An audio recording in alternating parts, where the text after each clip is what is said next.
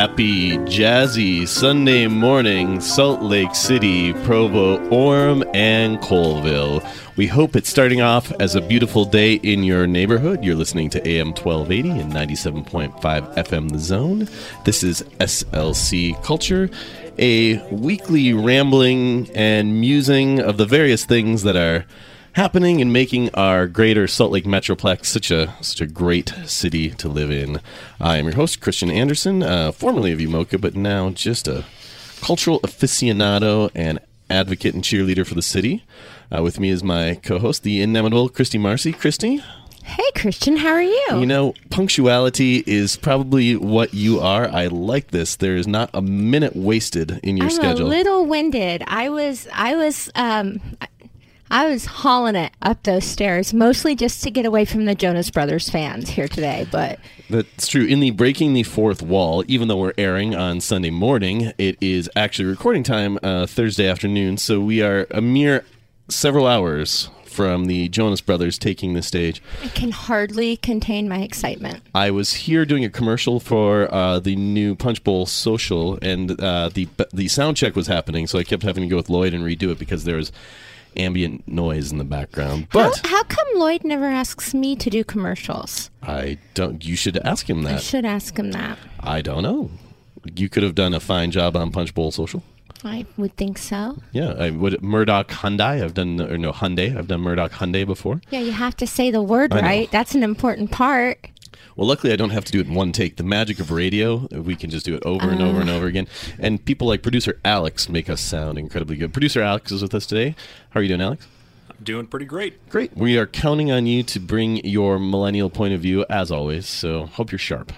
I'll try to be. I make no guarantees. All right. Well, I suppose, dear listeners, you're wondering why the classic aside from the fact that the Mr. Rogers theme song, which is probably more than just a beautiful day in the neighborhood, there's probably a technical term to that, or name for that song. Why did we start off with the smooth tones of Mr. Rogers' Neighborhood? Because this upcoming week, starting today, is in fact Design Week, and one of the key kickoff events that is coming up Tuesday is the Neighborhood Project. And so we will be talking about the Neighborhood Project. We'll be talking about Design Week. We'll be talking about why should people care about good design. And so with us is Jocelyn Curl. Jocelyn, how are you doing? I'm great. How are you? Good. So you are the founder, owner, and chief strategist, right? Third son? Correct. So tell us, let's just introduce yourself and what it is that you do, and why do we have a design week, and why should people care about design in general, and then we'll jump into the Neighborhood Project. Great. Well, my company does branding and web design. We do that for a lot of nonprofits and small businesses in town, and we've been doing that since 14 years ago. We're going to be 15 years next year, which is always a stunner for me. You never think you're going to make it that long in a small business. But, luckily we have a great community, and I think things like Design Week kind of bring that home. Well, we all know when there's bad design, and then we all know that we don't know, I guess, some of the things that make for good design. This morning, speaking of breaking the third wall, I was at the ribbon cutting for our friends at Infinite Scale, speaking of design companies. I don't think that people know how talented our design community is here, and we are national leaders on a lot of fronts, and if not international leaders in various businesses. Let me think. Your portfolio Arts Festival, speaking of nonprofits, you've been doing the Arts Festival for a long time, right? Yep, for 14 years, actually. Were they one of your first sort of clients right off the bat? They were. They took a chance on us, and luckily it's paid off for both. Yep. So, Christy, in one of your hats that we have known each other, and you have been engaged in this radio show, you were the marketing director for me at the Utah Museum of Contemporary Art. That's correct. And so you also dealt with design and designers. I did, and did you see me kind of perk up when you said we all know there's bad design? Because I think that's very subjective. Some people like... Well, this is going to be an interesting topic. Is it subjective? I think it's subjective. It's like one time when I was professionally writing about music and I wrote a particularly unkind review, and somebody emailed me back and was like, well, that's just like your opinion. And it's like, yeah, that's exactly what a review is, right? But is there something we can all agree is great design, or something we can all agree is terrible design? Or is it just like your opinion, man? Perhaps Jocelyn, as the expert, can let us know. I have opinions on that opinion, but I bet you don't do. know, I bet you do. But again, I'm an art historian, not a designer. So, I think overall, good design solves problems, and there are ways to aesthetically do that and implement that, but as you say, it can be a lot of things to a lot of people. Mm-hmm. Well, I mean, if one of the goals, and maybe this is solving a problem, or maybe it's just accurately conveying information, and so I mean, I guess we're talking about something different. Well, I guess furniture design solves a problem too. But when I think about a lot of design is meant to communicate a particular chunk of information, and if you're unsuccessful in communicating that information, then you have what I would say would be bad design. I mean, you can have colorful things and it can look pretty, but I mean, maybe that's one of those differences in the classic tension between designers and artists. So, what is the difference between design and art? Designers, I mean, this is an oversimplification, but we always used to joke when I was in graduate school, because I was at the University of Washington, and it was the School of Art, History, and Design. So there has been so many humble brags in the last 3 minutes of radio for you. This is a momentous occasion indeed. Well, and also, did I mention that tomorrow's my birthday? We'll get to that. I know we will. But so I was in the school with artists, designers, and then the art historians, who are the judgy people that tells everyone what they actually mean. Which you are. Yeah. Uh-huh. Okay. Oh, that's the pot calling the kettle black, by the way.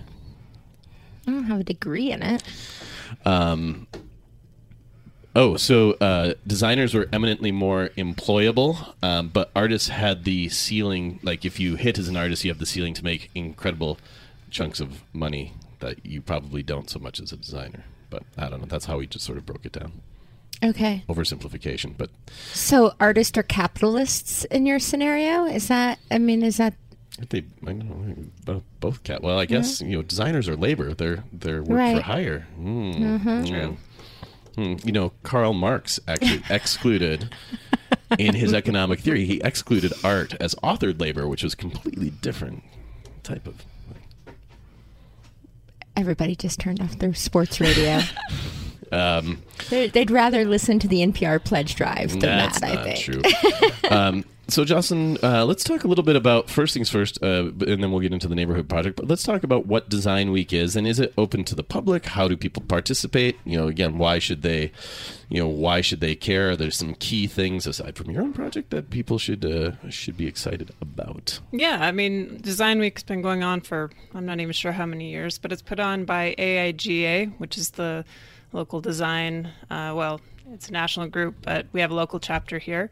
And I think the goal is really to have a lot of designer-oriented businesses come together and show their work and show their approach. So when I've looked at the schedule, we have everything from metal design to sort of what is branding and all of that. It's a great schedule. Anyone can go. If you go to, I'm going to have to look up the website, saltlakedesignweek.com or org, I'm not sure. Just type in Salt Lake Design Week in your search browser and it'll pop up. You'll find it. But yeah, we've never been officially part of Design Week until this year, but I've attended a lot of things over the years. You mentioned Infinite Scale earlier. About 4 or 5 years ago, they brought in the marketing head from San Francisco 49ers. Stadium. Yeah, the Levi Stadium. That was at UMOCA. That was one of the... I had been on the job for maybe 4 or 5 months when that came. Yeah. So there's definitely top-tier opportunities, I think, for Salt Lake, anybody in the public or designers to hear from. I mean, I think, it's very chic to sort of follow design, and I think that's, it's cool. Who doesn't love, good design websites, and whether it's furniture or, websites, or, we had were you at the lecture at UMOCA where it was all on fonts? Entire lecture all on typefaces and fonts. It was fascinating. But also, maybe you're starting a small business and you can come and see a studio and meet some designers, and they can help you either with a website or whatever it is that you happen to have. So business owners and people can come and check out the design community and what it is that we do, I would argue. So, yeah. All right, so let's talk a little bit. So your capstone event that you are responsible for is the Neighborhood Project. So what is the Neighborhood Project? The Neighborhood Project is really about 22 designers coming together and branding the neighborhoods of Salt Lake City.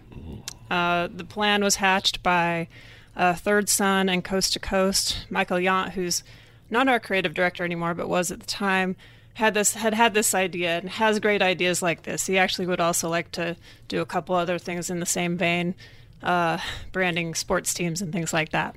He's into that. He and I are jazz fans since we're here at Vivint. And, when all the fancy uniforms came out a couple years ago, like we spent an hour or so looking at the Nike, description of all of them and how they had designed all of the shorts for the Utah Jazz and all that good stuff. I know Michael, and it seems appropriate to say that like my circle of friends all call him Coach. Yes, that's actually true. And depending on who you ask, ill or divinely inspired Halloween costume once. And so it does make sense that he would be looking at shorts online. Yes. Yeah. When I hired him, I didn't know that story. So every time I said I had hired Michael Yant, they yelled Coach at me. Yeah. That was great. So yeah, I'd give Michael a lot of credit for spearheading the idea. And then between us and Coast to Coast, Paige and Lucy are the owners there. We came up kind of with a plan, and we thought, well, we'll see if we can get people on board, designers, that we're not going to pay them anything to do anything. For the love of design, would you like to do this project? And we got about 25 or 26 initially said yes. We have in our hands for Tuesday 22 designs. Oh, great. Which I actually think is great. We didn't know how it was going to go. And it's neighborhoods all throughout Salt Lake City that we put in a lottery, and so they didn't get to choose what they did. In some cases that was good, sometimes that was less good. But everybody was a really good sport about it, and their designs are fantastic, unique, very diverse.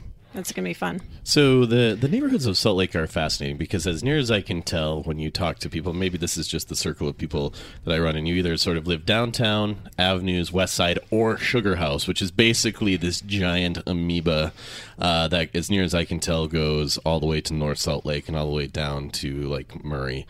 But were you responsible as the organizers for determining what a neighborhood was, or did you sort of leave that up to the individual designers to think about what it is that makes a neighborhood? Because I know a lot of people have, really strong identities to particular places, and then we also have historic things like Japantown, which is very sensitive right now, thinking about the redevelopment of Block 67 and what that's going to be. So was that something that you all sort of decided, or is this sort of the designers' take? No, as a group, we chose the neighborhoods that were in the lottery to begin with. We went off of Salt Lake Platts, and some of the ones that are no longer around, such as Japantown, were actually in the lottery. In fact, that's one of them that will be debuted on Tuesday. Allie Van Cleek did a fabulous job with that, and it'll be fun for people to see that and kind of learn more about Japantown, because a lot of people don't know that we used to have one. Similarly, Swedetown is actually on the Platts. Way up north. I being with a name like Christian Andersen, and I know that, don't roll your eyes at me, Christy, that I'm very Swedish. I have the Swedish flag tattooed on my leg. I wish I had known Swedetown existed when I moved to Salt Lake. I would like to say that I might have lived up there, but probably not. But I would have liked to know it existed. Apparently there's a bar up there. Yeah, and actually all along the road going out north towards the garage on Beck, there was a hot springs and stuff, and that was all part of that Swedetown area. Now there's not a whole lot of people living in that spot. Leo Espinosa, who's probably nationally renowned illustrator, children's books and all of that, got that neighborhood, and he's created a fun look and feel for that one as well. So are these all local designers? Are they national, international? How wide did you cast your net? All local designers. Between us and Coast to Coast, we did reach out specifically to designers that we thought would say yes, that we kind of knew, or people that we knew of. And so we've got everybody from independent freelancers like Gabriella Hunter, who's done tons of work around town, to Infinite Scale, put up 3 different teams. So there were 3 designers from their group. And a finite number from Infinite Scale. Yes. So yeah, it was really great, and everybody, did it in their own time. We had a few beer 30s at Fisher to try to coax people along, and We started this in May. I think next time, if we do it again, we would have a shorter window because designers like to procrastinate. So we've really gotten most everything in the last week and a half. I don't think that's just designers. I think human beings work to a deadline. They just do. If you're given time, how many of us? I have a 9-year-old, and the classic example of it is without some sort of. I would say the carrots, but it's without sticks or me threatening to take his Xbox away. Stuff doesn't get done. But I guess maybe you could do that with designers. Could you threaten to take the designer's Xbox away? I don't think that would work in this case, but. How do you motivate Charlie? Oh, that ship has sailed a long time ago. He's 15 now. He does what he wants. He is motivated. His love language is quality time. So seriously. So I know I'm the luckiest mom in the world, or maybe it's an unhealthy relationship. I don't know which, but he's 15 and he's read the 5 love languages. No, but he's that's what he values, and so his motivating thing is if you do your homework or whatever, then we'll go to the movies. We're going to see the Joker tonight. That sort of stuff works for him. But he is an angel. Mm-hmm. Alex, you're a token millennial. What motivates you? Are you a procrastinator? What motivates you? Are you deadline driven? Oh, I absolutely am a procrastinator. But I would say that I'm mostly motivated by fun. Experiential. So it's how millennial. That is a very millennial answer. When I was in the museum world, there was a book all about the experience economy. Right, you have your natural resources, manufacturing, service, and then the experience economy being the next thing for target people such as yourself. My master's thesis, this is going to sound really dated, this is the most insufferable radio show we have ever done. Anyways, it's called Generation Why Not: Reaching and Engaging 18 to 25-year-olds in Informal Learning Centers, and it talks all about MySpace. They talked all about MySpace. It was a brilliant work relevant work in today. 2004. Mm-hmm. Yeah. I bet Tom has a copy. I bet MySpace Tom has a copy of that book in that office of this picture. He was my friend, my first friend, Tom. Now there's an interesting question about, is MySpace good design? Because you sort of, oh my goodness. Oh yeah, that is interesting because you could customize it yourself. You don't have that option with any other social media now. But it seemed so bad. It was. Jocelyn, how long you've been working on websites for your company for the entirety of your time? Mm-hmm. So that would have been right around 2005. So right around MySpace time launch. Yeah. So for its time, how was that designed for its time, and what have we learned from literally ranking your friends on a page, which seems like a bad idea? Oh, yeah. Hurt feelings aplenty, even for the 30-year-olds among us on MySpace, Yeah, anyway. But what have we learned? Well, I think the design flaw with MySpace was, you could put in an image and then you could tile it across the background about 4,000 times. That wasn't good design for sure. I don't even remember why we would have ever been on MySpace. Well, what did a client want from a website, in 2005, and what do they want now, and what have we where are we? It's completely different. Back then we were doing in fact, we went into business thinking we would do these, a bunch of little tiny websites, 5 to 7 pages, HTML files, all that kind of stuff. And that we would make a living doing that at $600 a pop or something, which was a very flawed business plan at the time. And then suddenly, we realized, wasn't so sudden, we realized we didn't want to manage everybody's websites. That's the challenge. And at the time, things are coming on board like CMSs, WordPress, content management systems. And that changed everything. And that wasn't even when there were iPhones. iPhones don't come out till a couple of years after that. And then that changes everything. Well, I think so. My father.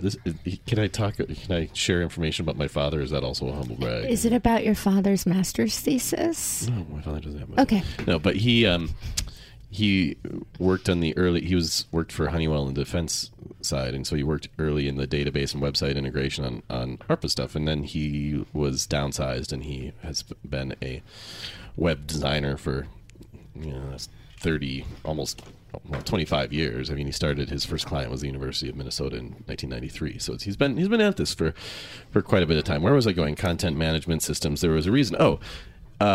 Millennial Alex and his experience. I mean, I feel like when I think about the early pages that my father did, they were electronic versions of what almost the logic of paper design was. It was very much getting information to people. But now I feel like so much of it is much more experience based and visual.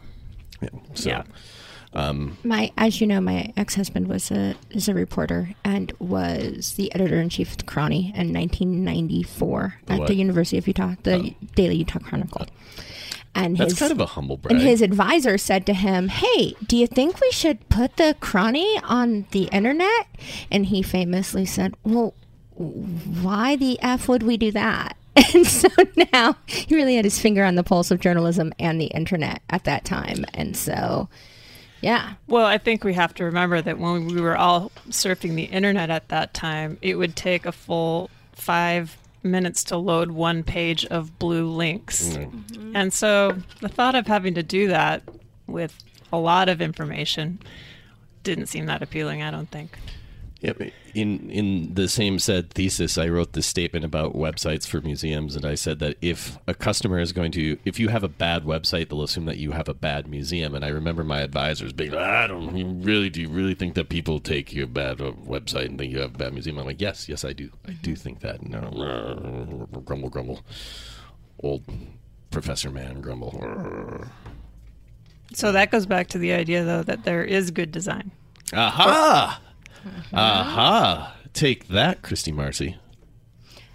But it didn't. If they thought that your bad design was a good design and that it didn't need to be improved upon. Well, it was my thesis was more they did. I guess they did not believe in the theory of bad design and what that would do. Actually, when we were in our early days, when we were working for nonprofit organizations, they didn't want us to make their websites look too good, because then their donors would think they had spent a lot of money on them.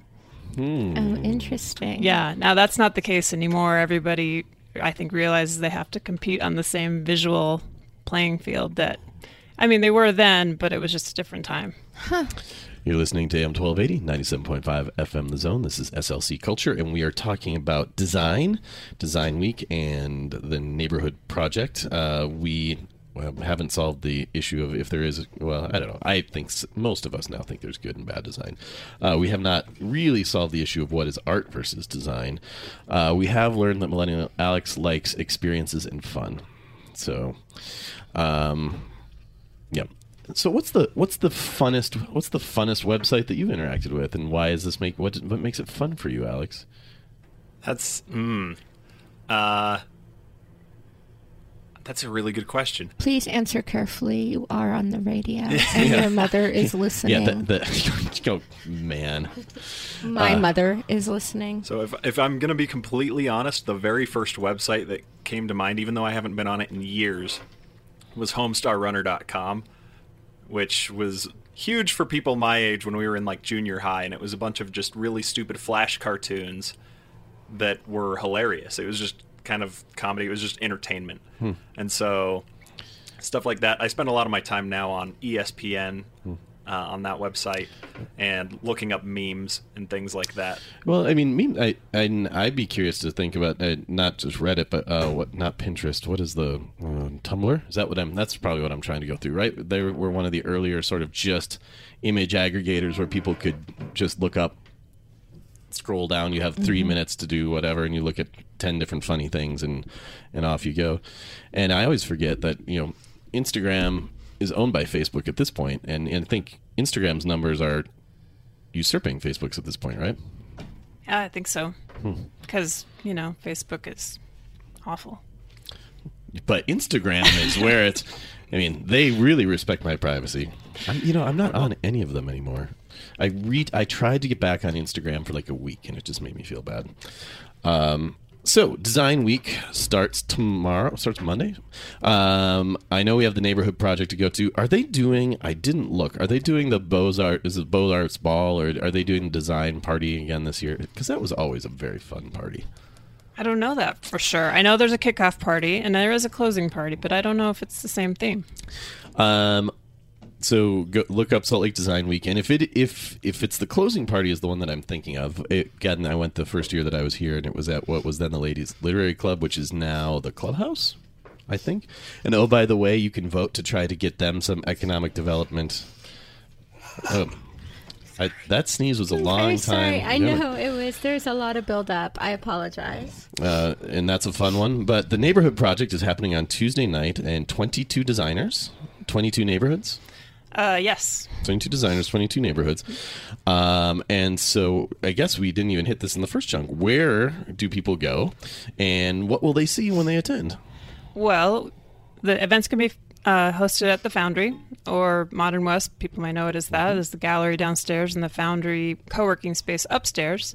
Tyler and those guys over there have been really great to us to kind of get it worked up for next week. Coast to Coast, our partners in this, work over there, so it was a logical fit. We will have some beverages and food, and all the designers will be bringing pieces of. It's up to them what kind of format they want to bring. I think a lot of them will bring some booklets to see, and I think some of them will bring swag. Yeah, everybody loves swag. I was looking on the website, and it said like flags and hats. Yeah. Who doesn't love a hat? Well, I don't know if we'll give away hats, but they are designing. They're all designing things that would go on those kinds of things. And so, not to. I mean, I don't know if it's a spoiler or a teaser. What's the difference between a spoiler and a teaser? Really? I think a spoil actually gives something away, and a teaser is a preview of things yet to come. Well, I mean, we talked about a couple of neighborhoods earlier, but I mean. What are some of the things that you have seen designers hand in that you're blown away by, that you should come down and see this thing for this neighborhood? I think some of the ones that are representing the West Side neighborhoods are really interesting. Among them are Fairmont and Fair Park and Glendale. Those are all great designs we've got in the mix. Poplar Grove. Some of the designers went in a very retro direction, which I think will be a nice mix and surprise for some people to see those neighborhoods represented that way. We also have we made up a few. We had kind of wild cards in the mix, including Brewery Mile, which is not an official neighborhood, but we can all see how we've got a mile of breweries kind of developing. Is that like the TF and between Granary down to well, it depends on which direction you go, how you're counting your mile, but yeah, we've got 7 or 8 now in a mile stretch. So Jake at Cole Studio did that one. He's got a lot of brewery experience, having worked at Uinta. So those are kind of fun ones. I mean, some of them are great new takes on neighborhoods that probably already have brands, such as 9th and 9th, Central 9th. We figured, this is a project for fun. So even those were on the table, even though they already have sort of official brands. Well, and neighborhoods, neighborhoods change. I mean, the geographic boundaries of the neighborhoods change, but also the composition of a neighborhood changes. You go for a warehouse district, and all of a sudden it becomes gentrified with condominiums, and then those go, and so the cycle goes. And so, I mean, to even say that a neighborhood has a brand, is that brand still relevant to where it is today? I'm in Central 9th literally every morning at Blue Copper, and so I have watched in my 5 years in Salt Lake City when that coffee shop and Atlas Architects was alone, and there was a dirt lot in every single direction. And now, with Infinite Scales Hat Trick Building open, like all of those corners and all of that land has been developed into all sorts of cool stuff. Spy Hops coming in, and that neighborhood, in 5 years is hardly recognizable from where it was when I got here. So, what neighborhoods have you lived in, Chrissy Marcy? I know you've had 2 stretches here. Yeah, so when I moved here the first time, I lived at Incline Terrace Apartments, which are just at the top of 4th South, right before it goes to 5th South, like right on that bend on the road, right in the university neighborhood. Oh, okay. Yeah. So that was where Robert lived when he was in college, and then you were inclined. we were inclined to stay there. And then we lived in South Salt Lake. We bought a house in South Salt Lake when we moved back, and he still lives there. And I've lived kind of like in that weird, like Sugar House, Mill Creeky, no man's land since then. So so what neighborhood do you affiliate with now? So I say Sugar House because it's not quite Mill Creek. Like, I'm on Highland and 27th, and I have a Salt Lake City ballot, so I figure that must mean it's Sugar House, right? Sure. Well, I mean, Sugar House, I've only been here 5 years, and so I do hear a lot of people talk about, Sugar House isn't like it used to be with the thingamajigs. There's no the sugar beets anymore. That's true. And all of that. But I will say that there's a commercial center, and coming from out of town, you're like, okay, I understand at least what I think of the commercial note of Sugar House to be. The University of Utah is an interesting thing. So Robert went there. You did not. I did not. Did you go? No, you didn't go to U. Alex, did you go to U? So in the schools that I went to, there was always sort of a student neighborhood, and I feel like it's interesting. There isn't a commercial zone really around our university. It isn't. I don't think of it as very neighborhoody. So the question is, I think there's a university neighborhood, that stretch of 13th East where Aristo's used to be, and where the Porcupine is, and where the Pie is. Like, that's the university neighborhood. And then, and that is an official neighborhood, actually, as one of ours on our map. Is it a big one or is it a small one? It's not that big, and it's kind of tied into an area called East Central as well. Yeah, because I wonder, what does it take? What does it take to make a neighborhood?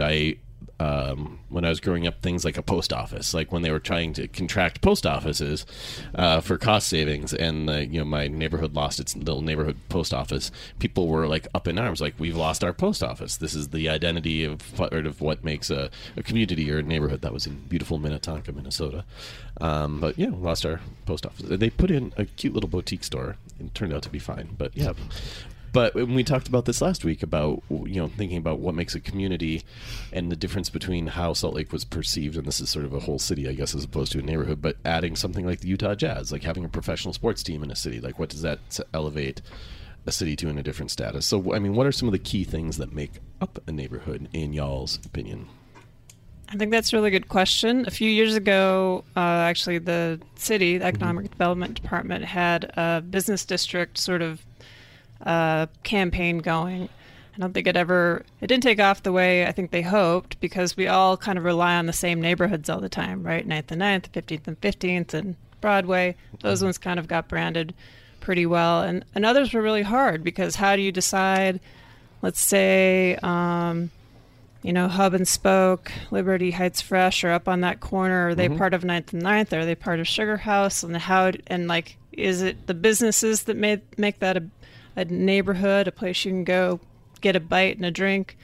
And especially with the way our neighborhoods are function with alcohol laws and things like that, it makes it a little tougher, right? Can you have a pub however many feet from a school and that kind of thing? So I think we're challenged in a way that other places wouldn't be. I think other places would have sort of little corners that you could go to and hang out. And our blocks are humongous. Yeah. So that makes it less walkable, too. The walkability index, even downtown, is not high. Yeah. We aren't ones where you just go walk to your corner store, even if you do have one. 660 feet. It's a lot. On a side of a block. Yeah. Why do I remember that? Neighborhoods. But there's also an interesting economic value. I mean, if you've bought or sold a house, the value of your house sort of depends on, like, if you're in Sugar House, you have a different value to your house than if you are in South Salt Lake. And so the concept of what a neighborhood is has real financial impacts on people. For sure. I mean, I've always thought the houses in Rose Park were built about the same time a lot of the places were built in Sugar House. And yet Rose Park homes, same square footage, everything, are always going to be less, or at least they still are, compared to Sugar House. Alex, you live in Murray, is that correct? I grew up in Murray. You grew up in Murray. Where do you live now? I live in Cottonwood Heights. So Oh, Alex is fancy. I never knew that about Alex. Yeah, that's sort of a humble brag. I don't know. Did you ever live in Salt Lake City proper? I did not know. Does Murray do Murray and Cottonwood Heights have sub neighborhoods? Like, is there Crocus Hill, Murray, or So there was kind of that demographic in Murray where like it was a lot of kind of East Murray and West Murray. I lived in the. I can't see my Sharks and Jets finger snapping, but I lived right by a park called Southwood Park, and so everybody in Murray kind of knew the Southwood area, and so that's kind of where I was. So like there were regions that people knew. You'd just say, this kind of area, but I don't think it was ever any official neighborhood boundaries or anything like that were ever drawn up, to my knowledge. Yeah, and it's back to the thing, and Jocelyn, you probably know this from your research. I mean, are there official neighborhood boundaries? And actually, Christy, with your job too, I mean, are there official, like you are officially in, and what does that officialness actually get you? I think there are clear boundaries with regards to my job for council areas. I think there is, like I said, like I'm in this weird kind of Sugar House Mill Creeky thing. So yeah, I figured out that I actually live in Salt Lake by the ballot that comes in the mail, but there is a lot of blurring lines, I think. And I think like people are super like, people who live in Fair Park don't like it to be called Rose Park, and so they have very specific ideas of what their neighborhood is, but it's not like an official thing, I don't think. And so one of the things that when people come to the neighborhood project is they can see the difference between Fair Park and Rose Park, right? Mm-hmm. Yeah, and we've got a couple of maps that we can show people for sure. And I mean, even if you took Sugar House actually does officially have 10 or 12 divisions within it, including Highland Park and Westminster, Nibley. And according to the plats, anyway, they're official. Nibley. Yep. It's always such a funny name to say, Nibley. It's just one of those words that, yeah, exactly. You can't say Nibley and not chuckle. Not the way you say it. I can say Nibley. it with a straight face, but I don't nibble. I don't do it like that. Christy, we are 40 minutes in, and I realized that You haven't even said it. Well, we have a couple different things that we have to do. Let's wrap with that let's wrap with our Okay. our positive ending. But what we do have to do is we have to do the music do's and don'ts. We do. We do have to do the do's and don'ts. Mm-hmm. Would you do the do's and don'ts? Sure. There's lots of stuff this week, actually. Some of it better than others. So Sunday, Vampire Weekend is at the Complex. So that's tonight, the 6th, which, by the way, would have been my 20th wedding anniversary. But who's counting?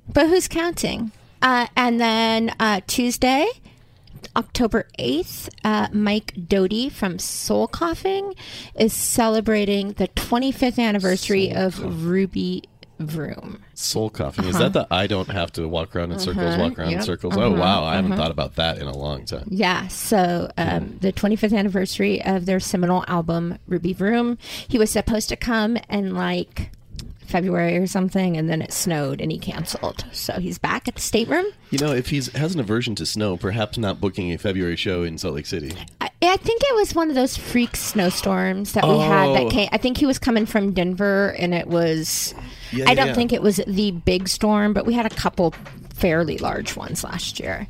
Also on the 8th, Clint Black is playing the Eccles Theater. I like to call Clint Black the poor man's George Strait, but he's good on his own. And Tyler, the Creator, is playing the Saltaire.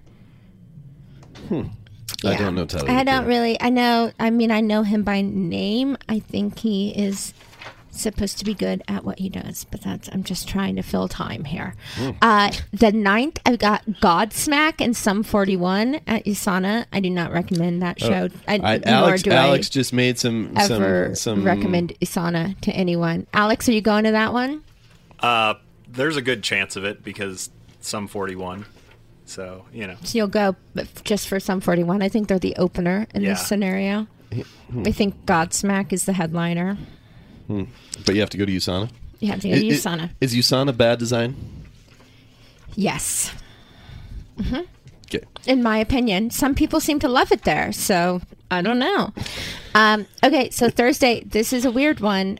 Buddy Holly and Roy Orbison are playing the Eccles Theater. The hologram version? Exactly. The holographic forms of Buddy Holly and Roy Orbison with a live band. We could pregame at the Bayou. Yeah, no. I'm going back someday. Come with me. They're calling it the Rock and Roll Dream Tour, and I'm sure it will be something. I like Buddy Holly and Roy Orbison both very much, but I'm not sure I agree with their estate's decision to do this. And then Saturday, there's a lot. So back at USANA, we've got Bush and Live. Throwing Copper? Uh-huh. Wow. I saw Live a couple weeks ago at a music festival in Louisville. We're not. It was fine. If that's your thing, then it's fine. Huh. And then also Keb Mo is at the Eccles Theater. I do like Keb Mo. Slater Kinney is at the Depot. And Paul Cawthorn, who is a really good outlaw country guy, is at the Stateroom. So there's lots to choose from on Saturday. You even hit some music that I know. Yeah, look at that. Crazy. That is a lot. Why are there so many people in town? Because summer concert season is over, and so it's bands who don't necessarily have the reach to play like Red Butte's 3,000 people, right? And so they're back in smaller venues. And indoor concerts are much easier to sell this time of year. Well, there you go. So we'll be on this stretch until about November, and then it'll slow down again because no one wants to do it in the holidays, and that'll be the case through January usually, except for sometimes cool things are in town around Sundance, and then it'll pick back up again. I realized that I purchased tickets to the Trash Can Sinatras, and I will now be out of town. Oh no! And you even bought tickets? I did. First time I bought tickets in a long time. Well, I am shocked at the sheer quantity of music. There's a lot. Alex, you're going to how many of those concerts? Of those ones just listed, only the one that I know of so far. But Keb Mo was interesting. I might go check that one out. Keb Mo's great. Well, unfortunately, I just realized that for our listeners actually, no, it's this Saturday. No, that might be a Jazz preseason game. We're also getting Jazz preseason, so that'll be... On the 12th? I don't remember. We'd have to look up their schedule. Yeah, I don't know. I don't know how that works. Did you notice that when I was talking about music, the Jonas Brothers decided to start doing their sound check? It was a little bit like they were, hey, what about us? But we talked about them last week, so... Yeah, they were definitely on your absolutely to-do list. They were on my I wouldn't do that if I were you list. They do not hit nostalgia for me, but for some people... I was talking to someone the other day who was like, yeah, I was a huge Jonas Brothers fan, and then they broke up, and I was like, how do brothers that's what she said. I up? didn't even know that they broke up, but she was like, but they're brothers, so I don't know how that works. Yeah, I mean, I guess you can sort of stop talking to your sibling, but you're still siblings. Like, is that the term? Do you break up with your siblings? I don't know. You're listening to AM 1280, 97.5 FM The Zone. This is SLC Culture. We are talking Design Week, the Neighborhood Project. What constitutes a neighborhood? One of the things that I was musing about earlier this year, and some of this is maybe the historical legacies of neighborhoods too.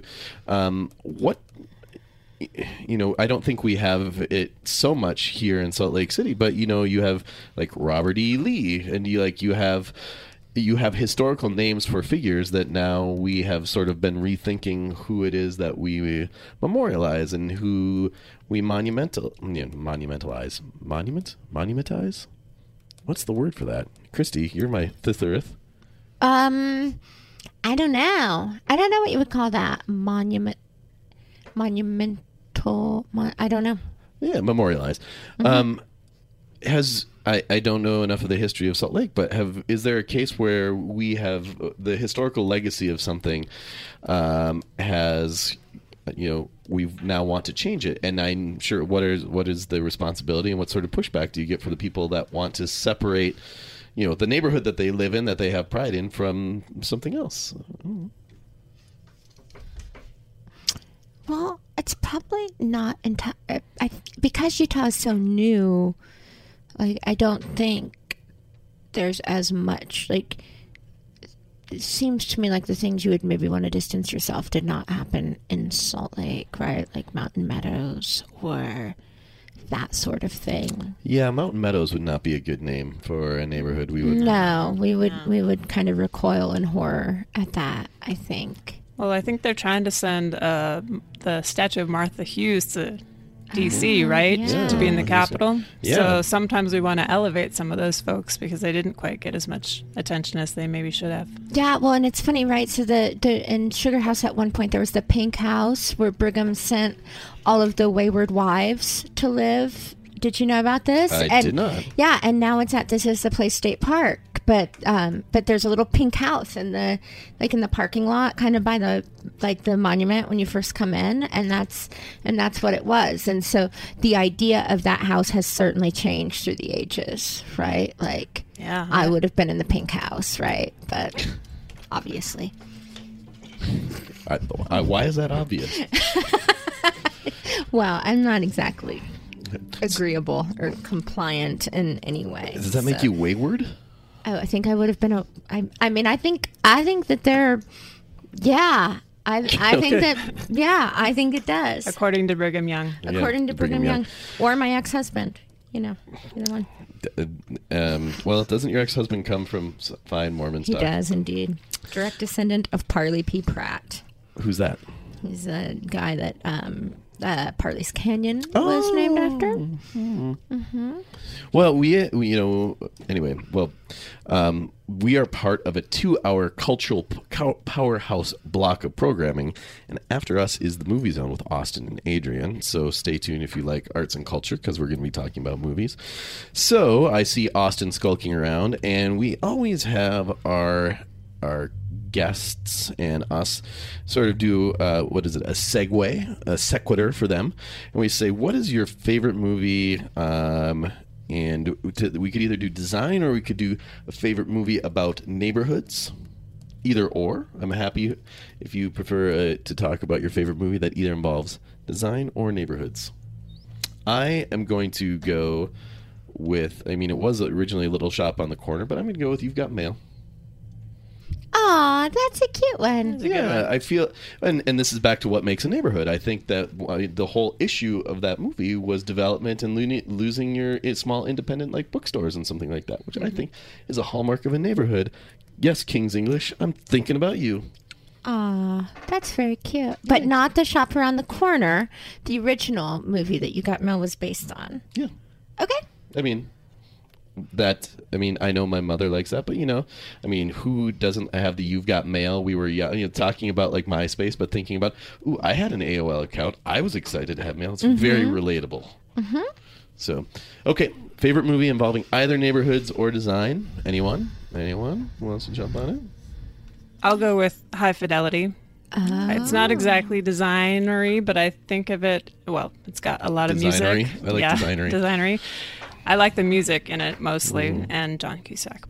Also, he's got a record store, and that is where kind of like the heart of that movie is, and how he talks about music and his top 5 lists and all that stuff. If you've seen it, that's one of my faves. Mm-hmm. Nice. Christy or producer Alex? I'm completely drawing it blank. This might be cheating a little bit because it's not really a movie, it's a Netflix series, but I'm going to go with Daredevil because a lot of it focuses around the neighborhood of Hell's Kitchen in New York. Hell's Kitchen is almost a character, the way that they have everybody talk about it and refer to it, and how it drives both the hero and the villain. Yeah, and I think New York and Manhattan, but certainly Brooklyn, but all of New York. The concept of neighborhoods and neighborhood identity is so part of the tapestry of New York. I stayed in Hell's Kitchen once. I'm more of a Lower East Side kind of guy, to be honest. But I'm also not surprised that you picked Daredevil. God, you are such a nerd. I forget every week that you're such a nerd. Well, next time Fan Experience comes to town, I'm going to give you my pass so you can go. Yeah. I'll take it. Yeah. Nothing, Christy? I can't think of really anything. No, I'm so fried. Yeah. I'm sorry, guys. I really let you down this time. Yeah, yes, you did. All right, Austin, so what is your favorite movie that relates to either a neighborhood or design? Thanks for having us back to talk a little bit about the Movie Zone coming up here in a few minutes on at the top of the hour on the Zone. And movies about neighborhoods is interesting. A couple come to mind. In fact, only two come to mind. But I'll start with 16 Blocks. It's a 2006 movie starring Bruce Willis and Mos Def. Mos Def plays a struggling poet or rapper that wants to open a cake shop someday, but he's been wrongly accused. It turns out he's been framed by the police. Bruce Willis plays a alcoholic cop who was part of that framing and has a change of heart and tries to get him safely from one spot in the city to another 16 blocks away for his court hearing so he can testify. And then the other one is probably my favorite documentary ever, called Won't You Be My Neighbor, 2018 Sundance special that then went mainstream, about Fred Rogers and the inception and idea and message behind his TV show, Mr. Rogers' Neighborhood. So there you go, a couple shows about neighborhoods.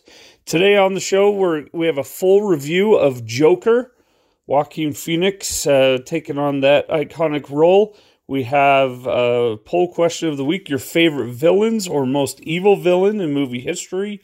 And we've got some movie news and rumors, including, as always, some Star Wars tidbits for you. So it's coming up at the top of the hour right here on the Movie Zone. You're listening to AM 1280 and 97.5 FM The Zone. This is SLC Culture. So again, Tuesday night is the Neighborhood Project, and it is at the Foundry / Modern West Fine Art. Open to the public? Yes, it's a ticketed event. So go to neighborhoodprojectslc.com. A modest $5 fee. Oh, $5. That's a latte. Yeah. Yep. I mean, I would say why not both? Go see some of them. And there's a coffee shop next door, so you can also get. Definitely, and we'll have some food and drinks and such as part of the evening. And $5 and food and drinks? That's crazy. Yeah, I mean, come meet some designers. We've had community council people reach out, and they're excited to kind of see what the designers have come up for those neighborhoods, and see what happens with them. Well, community engagement is a big deal. We get letters from constituents all the time, and I think we have a great cadre or whatever. I don't know what the collective noun of community councils is. A cook of community councils, full of passionate people. And one of the things that I love about Salt Lake City and moving here from a place like Seattle is the accessibility to our leaders and our elected officials, and I think people can engage in a community and in a neighborhood in a way and that is impactful, accessible and easy to do. And I think that part of that has to do just with the culture of Utah. Like we by our fabric and our founding, we are very sort of community based and neighborhood based, and the people around us and how we engage through. I mean, I think that's the hats off to the LDS Church for the church and ward system really builds sort of groups of people together. And I think even as a non-LDS person, I think that tapestry, which I've used twice now, I use it for New York and this. I love a good tapestry. Carole King's one of Carole King's best songs. It's incredibly accessible. We wrap up the show with the same segment every week. So, Jocelyn, I think that our state does a really, really good job, and this is sort of our state tourist board and Visit Salt Lake as well, of getting people to fly into Salt Lake City, but then it encourages them to leave to go look at national parks or go skiing. Like, I don't think that we do a very good job nationally of saying Salt Lake is such a cool cultural destination that I'm going to come and I'm going to stay in Salt Lake unless I'm here for a convention, but just because it's a cool cultural city. And so I ask everyone to play concierge for a day. Like, let's say you've got a cousin from wherever, from Manhattan, from Hell's Kitchen. Your cousin from Hell's Kitchen is coming into town, and so walk me through a day that you might curate for them to say Salt Lake is so cool that I want you to take advantage of this amazing, vibrant cultural destination that is the Greater Salt Lake Metroplex. Oh gosh, I would tell them to go start and have a drink at Water Witch. Start off your day early. No, don't start early. If on your afternoon. Actually, I always read those like 36 hours in New York in the New York Times kind of things. Yeah, we need one for Salt Lake. I would say look at the stateroom and see if there's a show. And I would say, either take yourself up to the 9th and 9th area and have a little beverage and whatever at East Liberty Tap House, and have then a finer dinner at Pago. Those are two of my favorites in town. Has the chicken place opened next door yet? Yes, that's open now too. Birdhouse. Birdhouse. Nice. And of course, enjoy your evening, and then the next morning get up and go on a hike on any number of the lovely trails we have within 20-minute drive. A 20-minute drive, you can go up City Creek Canyon on a scooter. You can scoot. Everybody loves the scooters. Walk your wheels, people. If you are downtown, you cannot ride on the sidewalk. However, you can when you're out of downtown. It's very confusing, I understand. That's a PSA. Do you have... Okay. So you said Water Witch is your nightcap place? Yeah. I saw David Brothers this morning, just coincidentally. Oh, he was at the ribbon cutting for Infinite Scale, and he did the beautiful mural on the inside of Water Witch. It's fun how all of our worlds collide. Let's say you have a... He did the Great Salt Lake? Yeah. Oh, yep. I love that. Yeah, he's a very talented artist. Shout out to David. I always say, what is your special occasion dinner spot? You're celebrating graduation, an anniversary, or whatever it happens to be. So you're going out for a nicer, sort of more of an upscale dinner. What's your place? Man, there are good ones. Well, I already said Pago, so I have to say something besides that. I like Provisions quite a bit. I think Benoli's actually is one of the best restaurants in town. Yeah, great food always. I think you're the first person that said Manoli's, but that is a good call. Have we had a Manoli's before, Christy? I can't think of one, no. Yeah, good call. And especially now that Aristo's is gone, like if you want good Greek, like fancy Greek, that's going to be the only place. Opa. Yeah, I do love the 9 line, that 9th corridor between Central 9th and 9th and 9th. There's so many. I mean, heck, just go to Beltex Meats and get a meat. Whatever your type of meat happens to be. Do you have a favorite coffee shop, perhaps a morning place? Well, my office is right next to Mod's Cafe, so I'll give them the shout out. There you go. Or sometimes I run into you at the other one up the street. And Blue Copper. Yeah, Yeah. that's like, speaking of like brewery mile, you sort of between Mod's and then you got the donut place, you got Blue Copper, and you've got Public. And then if you go even farther down, you got Beans and Brews, and then you have the one in Sugar House that everybody loves, Coffee Garden, and then you have Cafe Express. Like that's a coffee mile and a half, coffee couple miles. That's true. Next year we'll do that neighborhood. Yeah, I do like me a good Blue Copper, but recently learned that Mods is actually it's occupational training, right? It isn't just a coffee shop. They have. That's correct. The Volunteers of America and the Homeless Youth Resource Center, which is right next door, operate Mod's Cafe, and it does serve as a job training program for homeless youth. So you can have some coffee and you can help a good cause. All right. So I will be Tuesday night at the Neighborhood Project at the Foundry /Modern West. What is the website again so people can get tickets? NeighborhoodProjectSLC.com. NeighborhoodProjectSLC.com, and we hope to see you there. You won't know what I look like, and I don't know what I'll be wearing, but you can listen to my voice, and I hope introduce yourself if you come. It'd be great. Christy, I hope you will join me on Tuesday evening. And that way we can perhaps have some snacks and a candle and a cake, because happy birthday, Christy. Thank you, Tuesday Christian. is your birthday. And perhaps Monday, somebody should celebrate your birthday. Not me. I'm going to be too busy getting ready for my birthday. But someone should be around to tell you happy birthday on Monday. Well, happy birthday. I know it's your 40th, and you don't look a day over 35. Thank you. I'll take it. Anyways, and it's Always a pleasure to know you. Thank you for being my good friend. Thank you for being my friend. So, Alex, thanks for producing the show. It's not your birthday, is it? Not for another month. Okay. Jocelyn, thank you so much for being here. Thanks for having me. An hour just flies by. You're listening to AM 1280, 97.5 FM The Zone. This has been SLC Culture. Join us next week and stay tuned for the Movie Zone with Austin and Adrian coming up next.